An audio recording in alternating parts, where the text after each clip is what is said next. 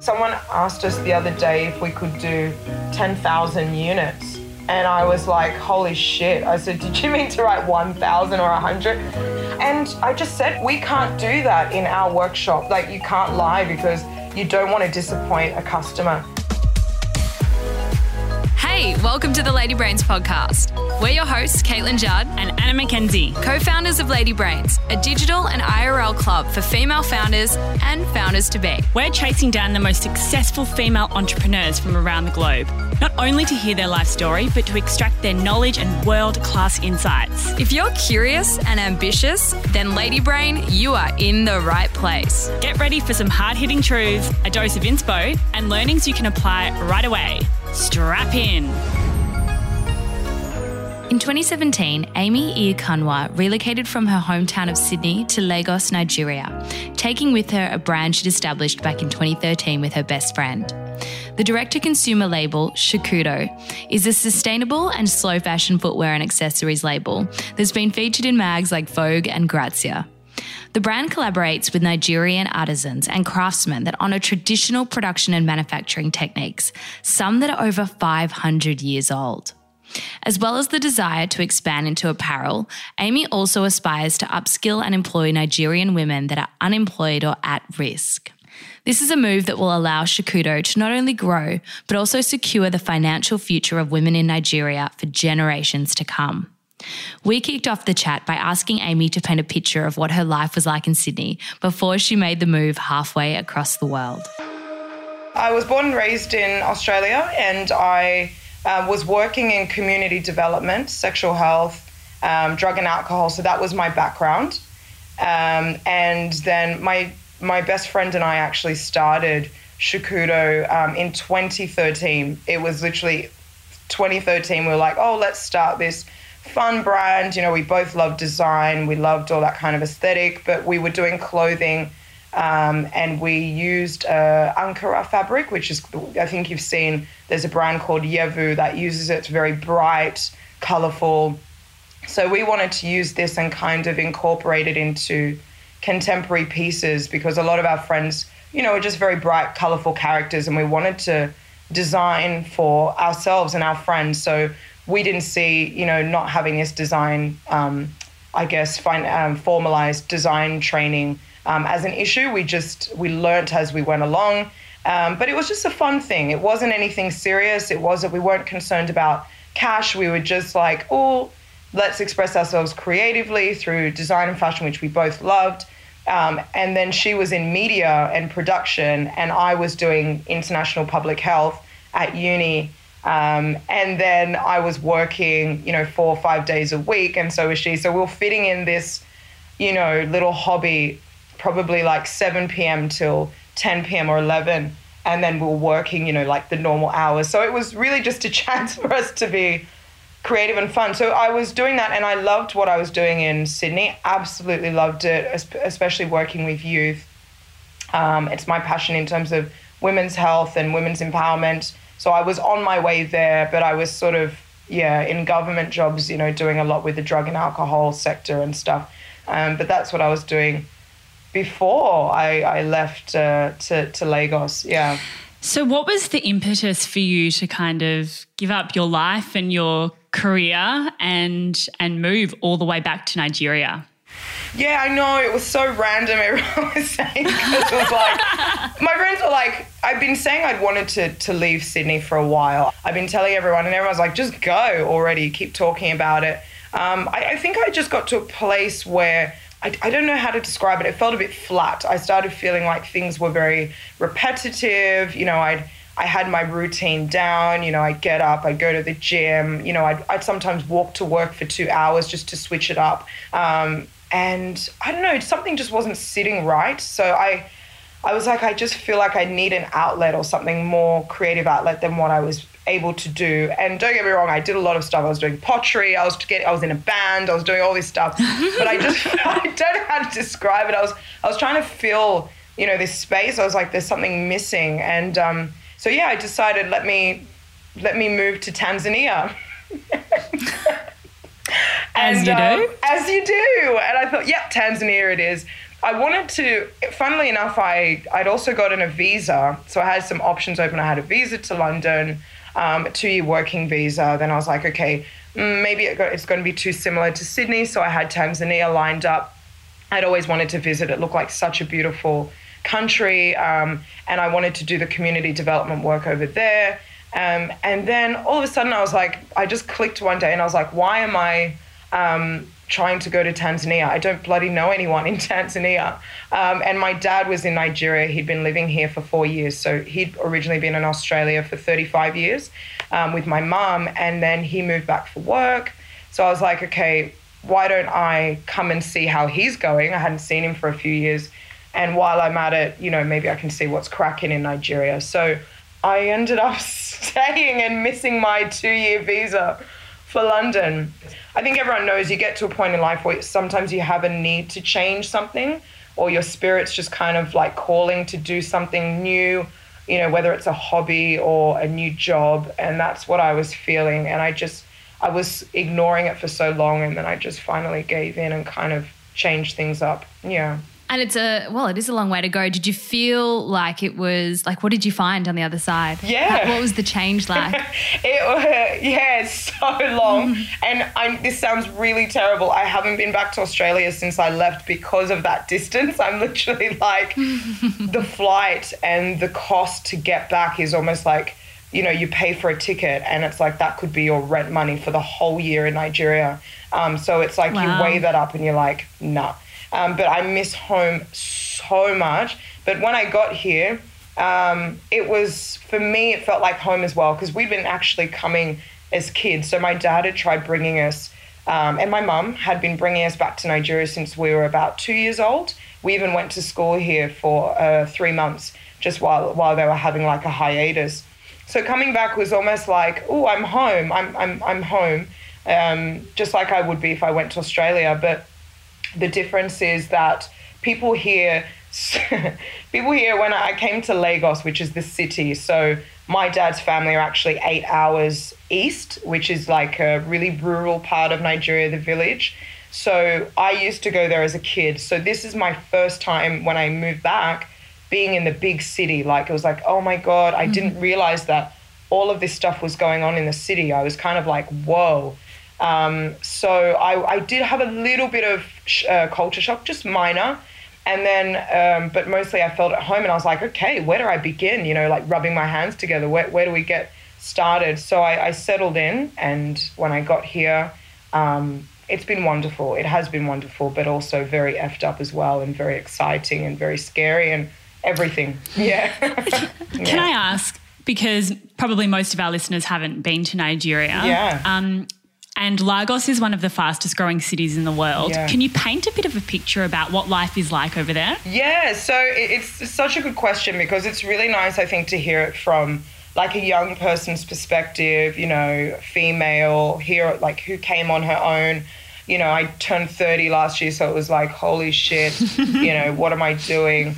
Have I lost the plot? So Lagos is extremely, it's like, it is very fast growing. It's very rapid. The movement here is so fast.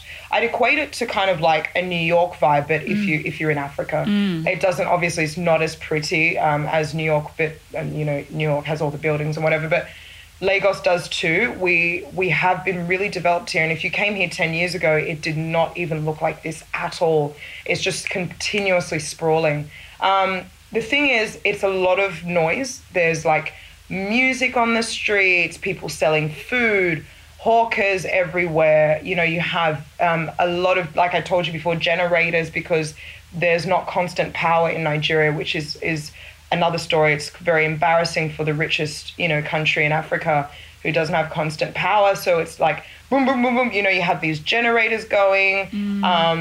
And then you also have this just beautiful energy and pulse about it, where it's like you come out and you can't kind of just be not on your A game. You've kind of got to go with the flow. It kind of picks you up as you leave your house, and you're like, all right, what do we got to do today? What can I do?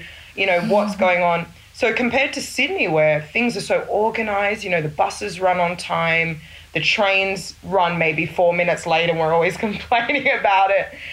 Things like that perfectly organized. Here, there's an organized chaos. So buses move around. Taxis, like ghost taxis that are not real taxis, move around. We have Ubers, we have Taxify. We've got all kinds of things. You just have to know. So if you know, you know. And it's like, oh, even when I went to the markets for the first time, I was like, which bus do I catch? And everyone's like, why would you catch a bus? And I was like, because I always catch a bus. Like in Australia, I was bus and train queen. You know, I even had a car. I didn't drive it as much in Australia. And everyone's like, no, someone like you shouldn't be catching bus. You need to be getting into, you know, a taxi, you know, want the sun to be on your skin. And I'm like, what? So that really like confused me, because for me, a bus is like 30 cents, 50 cents. I'm like, of course I'll catch a bus. But on those buses, you find that it's so interesting. The people who have money or look like they should have money should be driving their own cars, have a driver, moving around in Uber. And if you don't have your own money, if you're not, like you're of lower socioeconomic status with, you don't have as much funds, then you're on the buses, which we call danfos. You know, you're taking motorbikes to get around, tuk-tuks, all those kinds of things. But I was actually using that when I moved here, because I was like, I'm going to save every damn penny I have, because I've literally come over with, a small amount of pocket money, So it's a really interesting place. There's a lot of class system going on. There's a lot of noise. There's wonderful music. You walk out in the street and you feel like, wow, it's such a bustly vibe. Very similar to India as well. Yeah. That's how I hope that sort of gives a bit of an indication. It definitely does. I think you just transported us, and it sounds very vibrant and bustling and energetic. It's great. And there's a lot of good smells as well on the street from food cooking, which is nice. But then you might turn the corner and then there's terrible smells, because then the sewerage is like out in the open, which is really, some of it's covered and then some of they haven't got a very good sewage system, which is shocking. But it's just a mix of everything, good and bad, ugly and beautiful. You get it all when you come here. Oh, well, we do want to come. We'll come visit you. Come over. We've got 2 spare rooms. Yeah. Come on over. Excellent. We'll be over there. So tell us about Shekudo. So it is a shoe and accessory brand, and it's inspired by the people and the culture of Nigeria, but it didn't start out that way. Can you talk us through the evolution of the brand and where this idea came from? Yeah. So Shekudo, you're correct. It is a footwear and accessories brand. So we do women's shoes, particularly. We do bags and we do jewelry as well. So originally we did start as clothing in Australia, and we were producing locally in Australia. So we had gotten all our fabrics and we're doing that there. It was quite costly, as you would know, to do samples and all of that and patterns and grading in Australia. And I don't know how to describe it. It got to a point where we kind of slowed down. We just dropped the brand because we were so consumed with our normal everyday life, and work was getting too much. And we just left it for about 2 years. And then when I moved to, planned to move to Nigeria, I thought, Tanzania originally. I said, I'm going to take it over to Tanzania as well while I'm working community development and see if I can do production there. And then when I moved to Nigeria, I ended up bringing it here and just restarting it, re-registering it, giving it a whole facelift, basically. So it was just this thing we'd started, dropped. And then once I got here, I thought, okay, while I'm not working, how about I just look for something I can do while being here. And I was researching a lot into footwear production here, manufacturing. And I thought, wow, we've got an amazing manufacturing scene going on here, which people don't really realize. I didn't actually realize it as well, even though I'd come here as a child. So I'd seen all this guys on the street doing, they had their little shops and had their footwear. They were doing it right there in their shops on the street, making sandals. I saw some silversmiths, goldsmiths working on jewelry, amazing bag makers. And then I was like, okay, I want to explore this more. Went to my dad's side, the east, which is where they do a lot of production 8 hours away, and just saw this village, guys. It was unbelievable. It was like, I don't know, it was called Ariaria Market, and it's huge. And the production going on there, everyone has just got their little stores and producing belts, wallets, bags, everything. It's like a little China there. So I was like, okay, interesting. Yeah, I was like, I'm going to explore this. They even do big farm machinery there, like all this stuff going on there that is not really exposed. So I looked into it, took some samples, let's do this. And I then decided, okay, Shekudo may be able to work with footwear. We may be able to bring life back to this brand again and expose this kind of like wonderful manufacturing scene that's going on here. That does need a little bit of work, I have to admit. You know, the finishing wasn't great what I saw. But I thought, what can I do to expose this a bit more? Because growing up, you know, you would only hear negative things about Nigeria, and a lot of my friends, that's all they knew. And I kind of wanted to show them, hey guys, look at this really cool craftsmanship and artisan scene that we've got going on here that most people equate with Kenya, South Africa. You know, we don't really have, Nigeria, like it's not really, you know. Sorry, it just got dark all of a sudden. I think it's going to rain.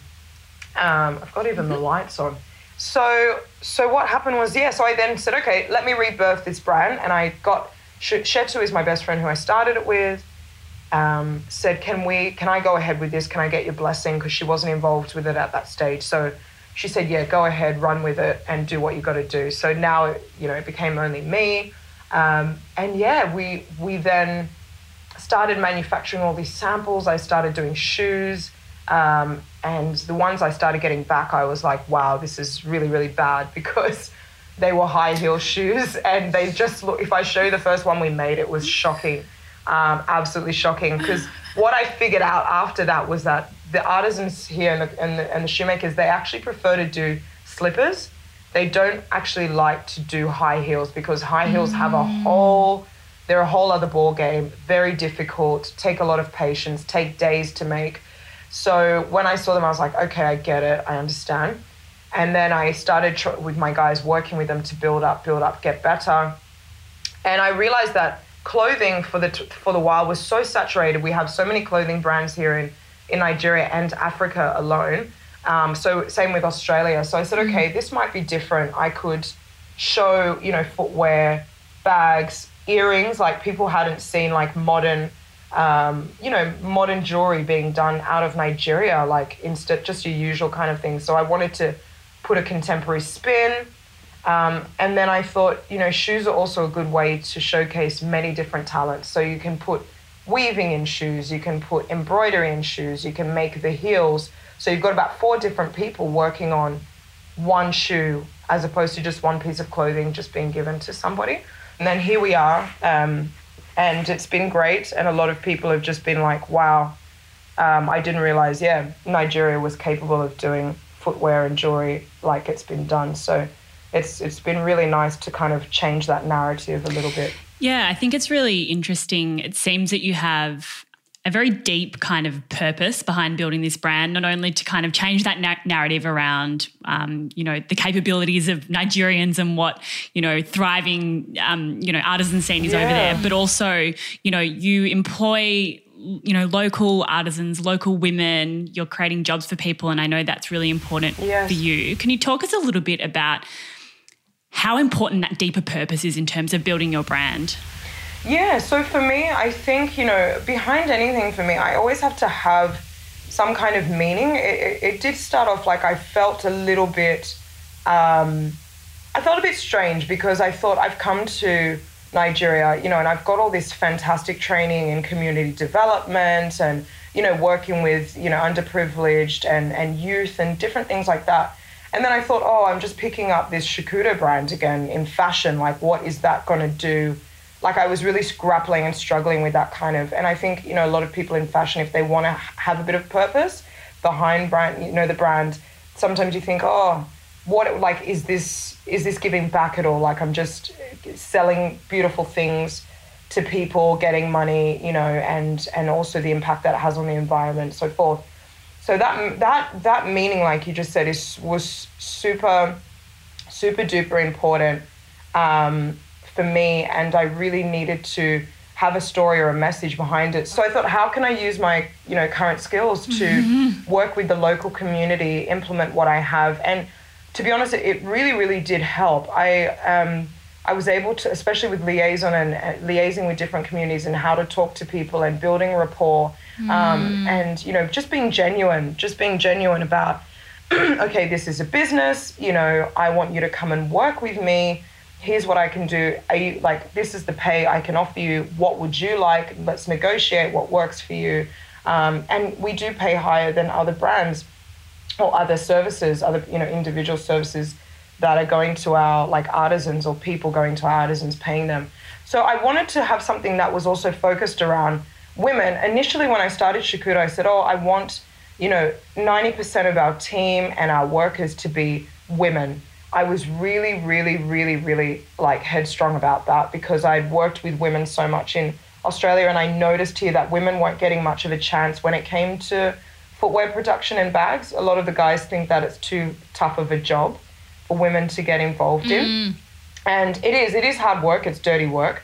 But I just don't think, because that whole thing around, you don't really see many women truck drivers, for example, in Australia. So it's kind of that same thing. It's like, it's just cast aside as, it's more of a men's kind of thing. Sure. So it's been really, really hard for me to actually get more women on board in terms of working, because a lot of the time here you have so many different issues, which, if a woman works with a brand a lot of the time, or a man, a younger guy, they tend to take what they've learnt and go off and just start their own brand. So there's not always that thing where you can build up with them, help them to develop skills and stay. So so I said, okay, how can I do this? Maybe I can train women from scratch on footwear production. That way it's like, okay, they've got an amazing skill that they can use to, if ever, like, for example, they don't work with us anymore, now you know how to make a pair of shoes, and that is such a wonderful, profit that you can get from that. And I said we would start the training this year, but COVID happened. That was really, really important. So we're going to try again for next year. We've been raising the funds every time we get a sale. We take $5 from that and put it aside, and that will help with, like, paying our artisans, their time for training, and also food and transport. So that was the biggest thing, trying to get women involved, which is still an ongoing process. So we do have women, but it's like, at the moment it's 70% men, 30% women. So we're really trying to work hard to change that. We love the men, but we do want more women, definitely. And then also in terms of working with the community, so I really wanted it to be something that was like, we're going to work with you long term. It's not just going to be a really quick job that you do for us and then off we go and find another artisan. I really wanted those artisans to be a part of the family, and I always try to stress that and say, I want this to be a long relationship where you work with the Shekudo brand, we grow together. The more orders we get, the more work you get. So I try to play it like that. That is really important for me. I wanted to have, like, a story where I'm helping to foster this beautiful traditional crafts as well. We use, I think you would have seen, we use a lot of ashoke cloth, which is, it's been around for over 500, 600 years in many different parts of Africa. But we have our own versions here. So I really wanted to show this and be like, we can put a modern spin on this cloth, keep it alive, keep the industry alive, or be a part of keeping it alive. I mean, we're not the only persons using ashoke cloth, but be a part of keeping that industry going, because a lot of people had lost their jobs in the past because we were taking a lot of imports in from cloth coming in from China, who were trying to replicate our traditional cloths and other parts, and it really hurt our industry here. And a lot of people who only know how to weave have only been taught how to weave, and that's all they know. So imagine losing work and jobs, like you don't have money to support yourself. Yeah. So for us, we work with a family of weavers, and we've been with them for now since we started, so 2.5 years, and we plan to stay with them and grow that team. It's even I guess showing what we do in terms of silversmith and goldsmithing. It's funny because there are particular tribes that do particular things, and not always, but generally. So I think in Nigeria we have hundreds of tribes, but our main tribes are, the Igbo, the Yoruba, the Hausa, the Edo. So the Hausa tribe, they actually focus more on silversmithing and goldsmithing. That is they're fantastic at what they do. But my dad is Igbo, and the Igbo people don't tend to be very good with doing goldsmithing and silversmithing, or they've just never really done it. It's not like in the it's not been passed down from generation to generation. We tend to focus more on weaving. We're in the market a lot, market selling, business, trade, that kind of stuff. But the people who do our weaves for our shoes are actually the Yoruba tribe. So that Yoruba tribe has a cloth, and that's the ashoke. But I want to try and do a different type of cloth next time as well to showcase our totally different cloth called akwete, which is from the Igbo tribe. So it's like everyone has their little role to play. It's really beautiful. And then the embroidery on our shoes is also done by a Hausa guy. He has a small team with him of, Hausa, trainees, and they literally do this tiny, intricate weaving on clothes and embroidery on clothes that you would think a machine has done it, and it's all been done by hand. So we're going to incorporate that when we do get back into clothing as well. So sorry, long story short, just trying to showcase sorry, I get so sidetracked. No. Oh God. But just trying to show what the communities can do here, and particularly the artisanal communities, the different tribes, and also, building on what skills we have. We are not Italy, we are not Portugal when it comes to production, but I really, really would love to get to that standard in terms of our handwork. And that for me, I'm like, why should we say, oh, we're just going to settle for here? Why can't we be just as competitive internationally when it comes to footwear production?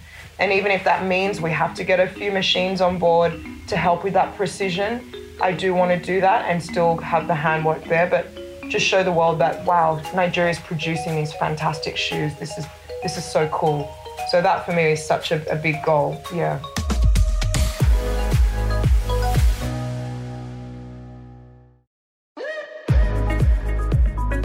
What is the challenge with kind of scaling up and growing? Because I imagine if your team, all your products are handmade, they're all, they're touched by a lot of different people who have really unique skill sets.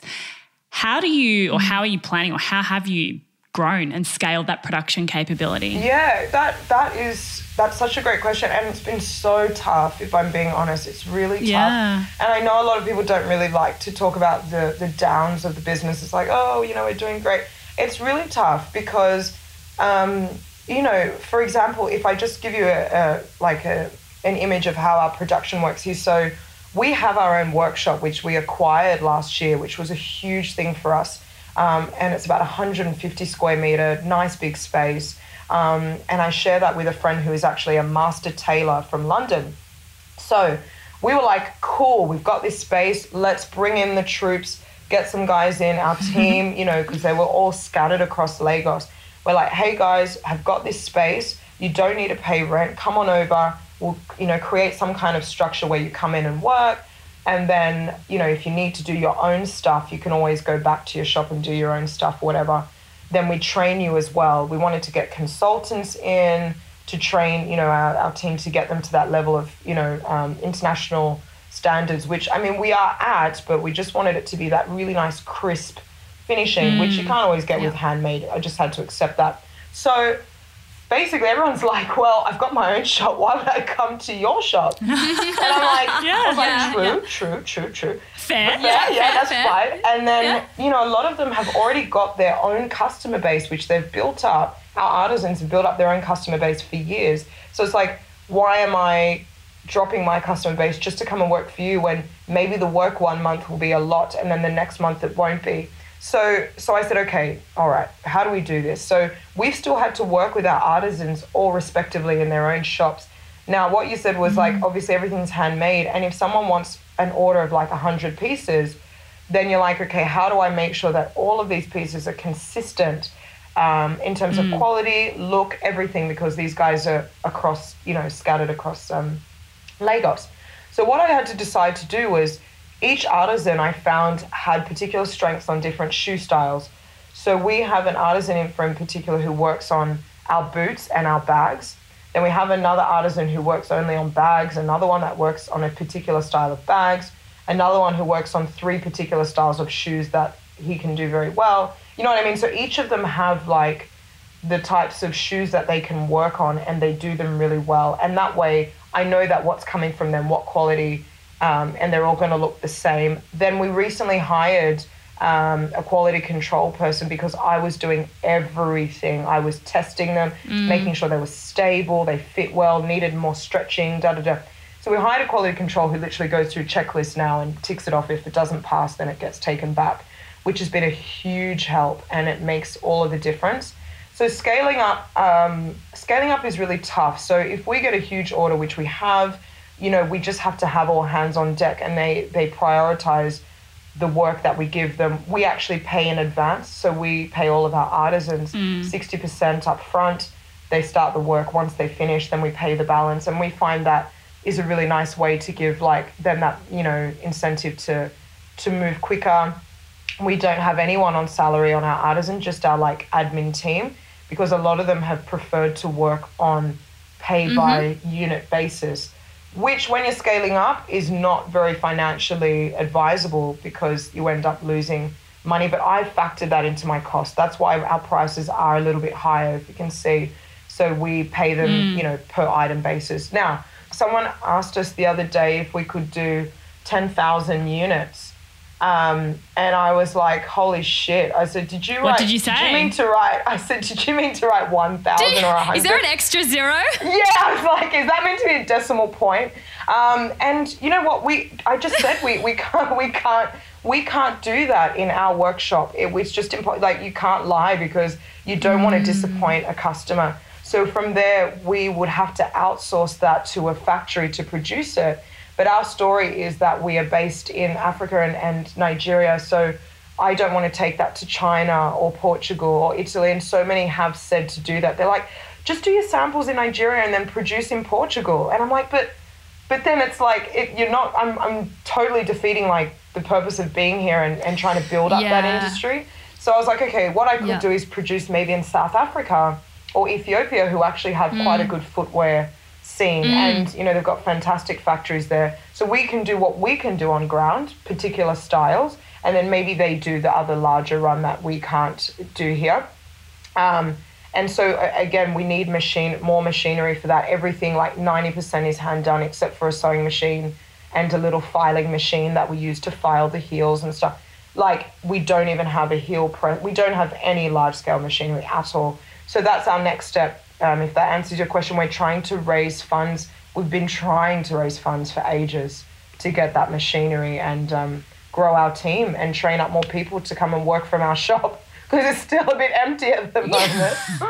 Yeah. You said you were trying to raise funds. Yeah. Can you talk us through what are some of the hurdles you're coming across at the moment, and why is it so difficult to raise? Tough. Yeah, I mean, my thing is, I think a lot of people are a bit weary to invest in fashion, and it's hard to say that, to convince people that it's not just fashion, it's manufacturing. We are doing everything in-house, kind of like what Zara does. We source all of our materials, we have our own production unit, and we also do our retail. So we are doing everything top to bottom here in Nigeria. So we're trying to convince, I've created pitch decks, I've sent them out, trying to, raise capital for that machinery, for a consultant to come here for 3 months and help us through, to just be more efficient, and also to train up more women and have an actual stronger team base that is based directly out of our workshop.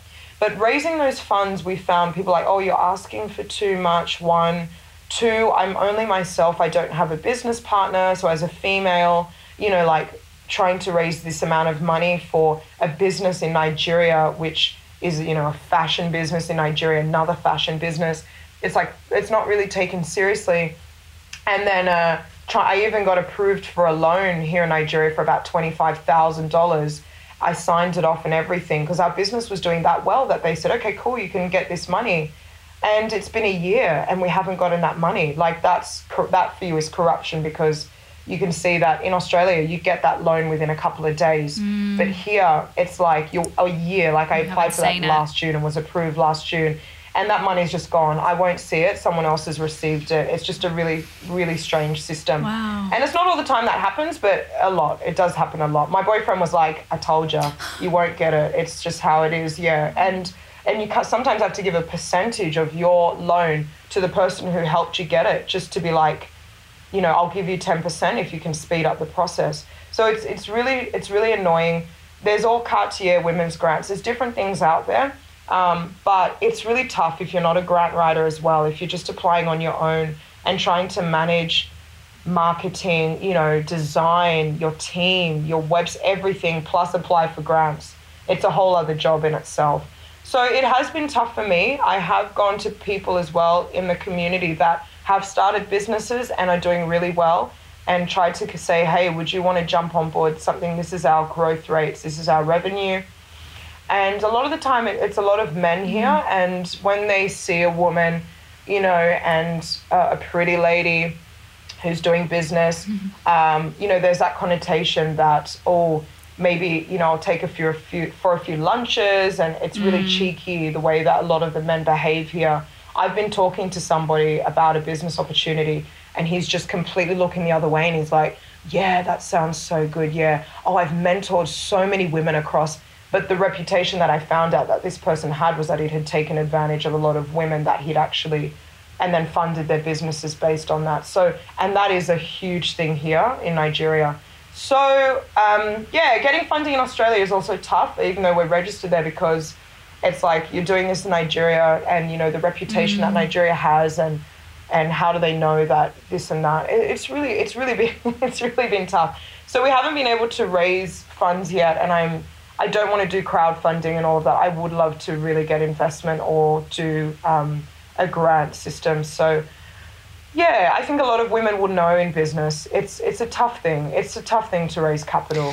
Yeah, I mean, I think you raise an interesting point in that you're kind of experiencing a lot of different layers of challenge in terms of raising funding. I mean, there's sort of the unique corruption kind of that has stopped you from getting that grant. There's, you know, the challenges that are associated with being a woman.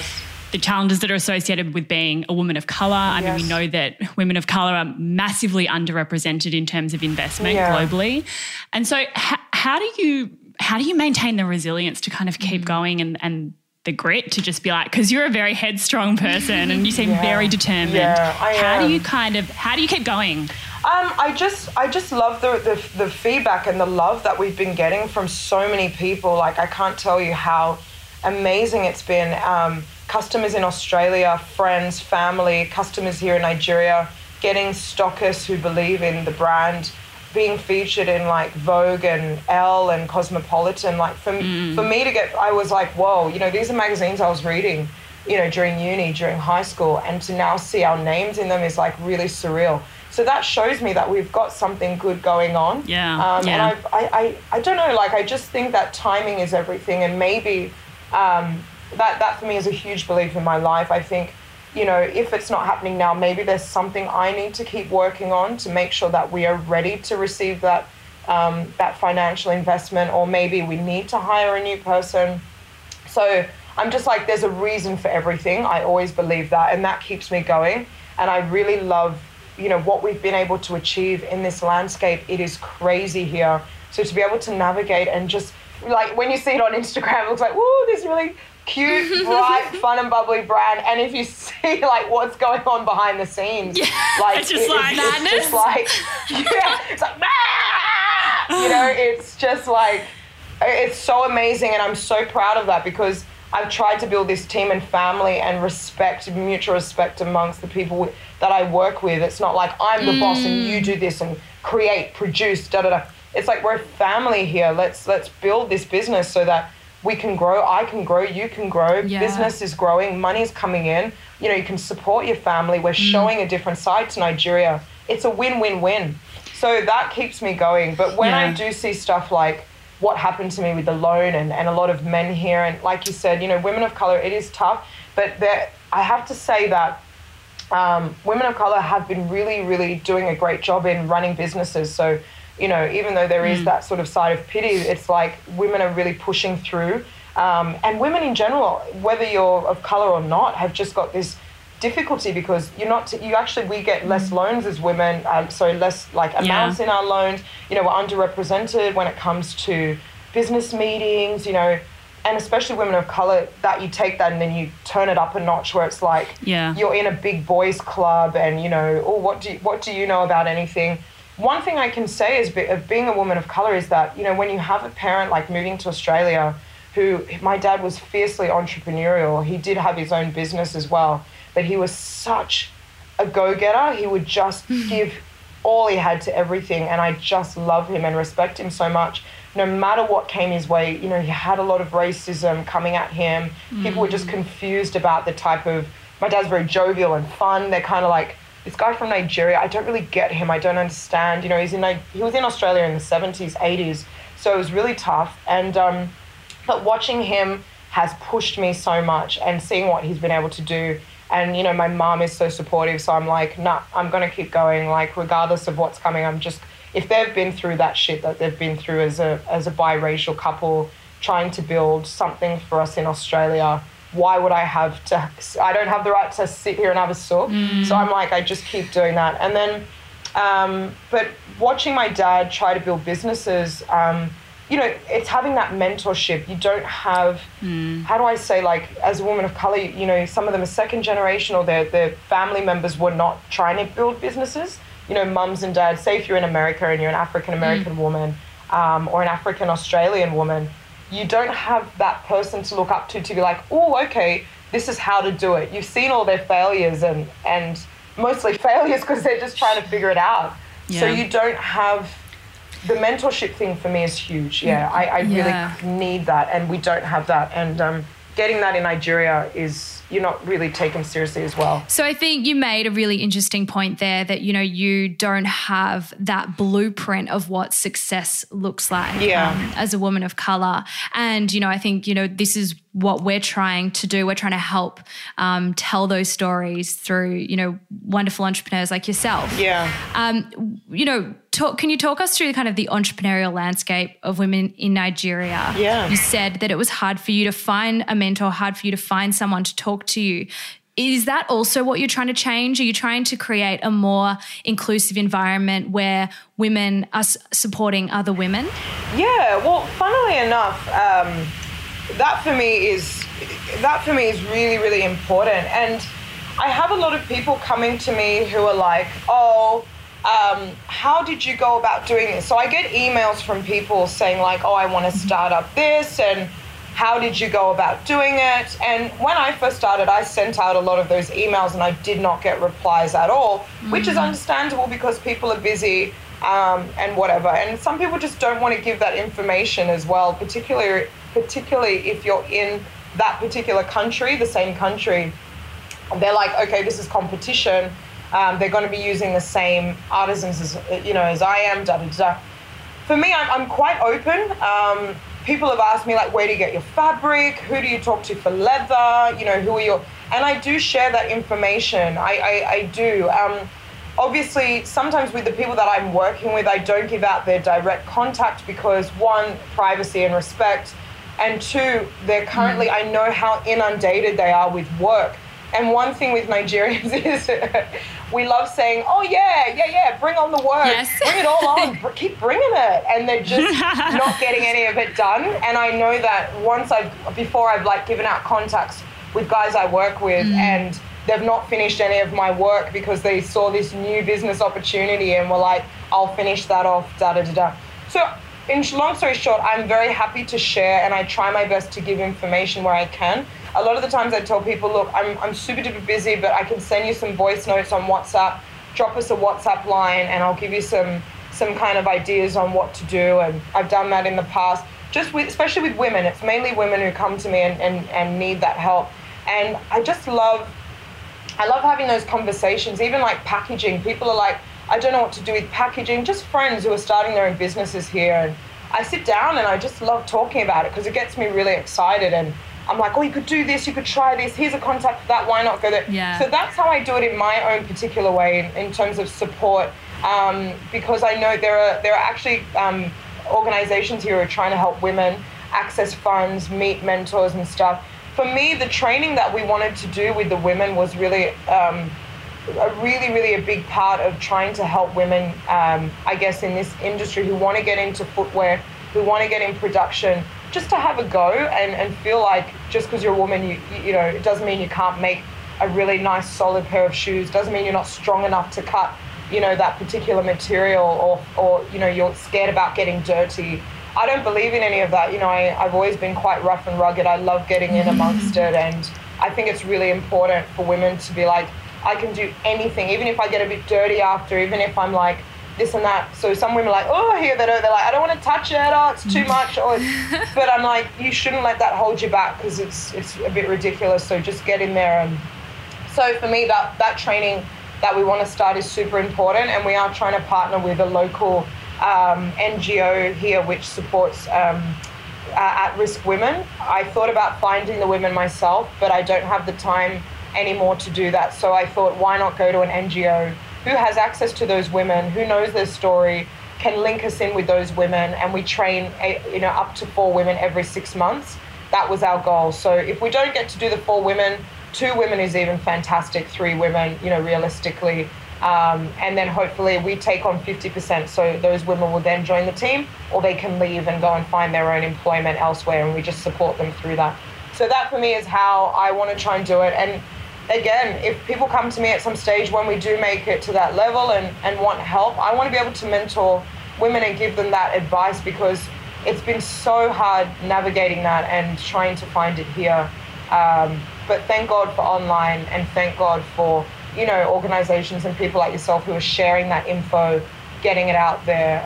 It's really super important. Yeah. You're building a business with such integrity. It seeps through absolutely everything that you do. Thank you so the decisions much. you make around not offshore, outsourcing your production, the investment that you put into the artisans, whether they come and work for you or not, it's about, your community background is really kind of filtering through every aspect, isn't it? Every aspect of your business. And I think, you Thank you, ladies.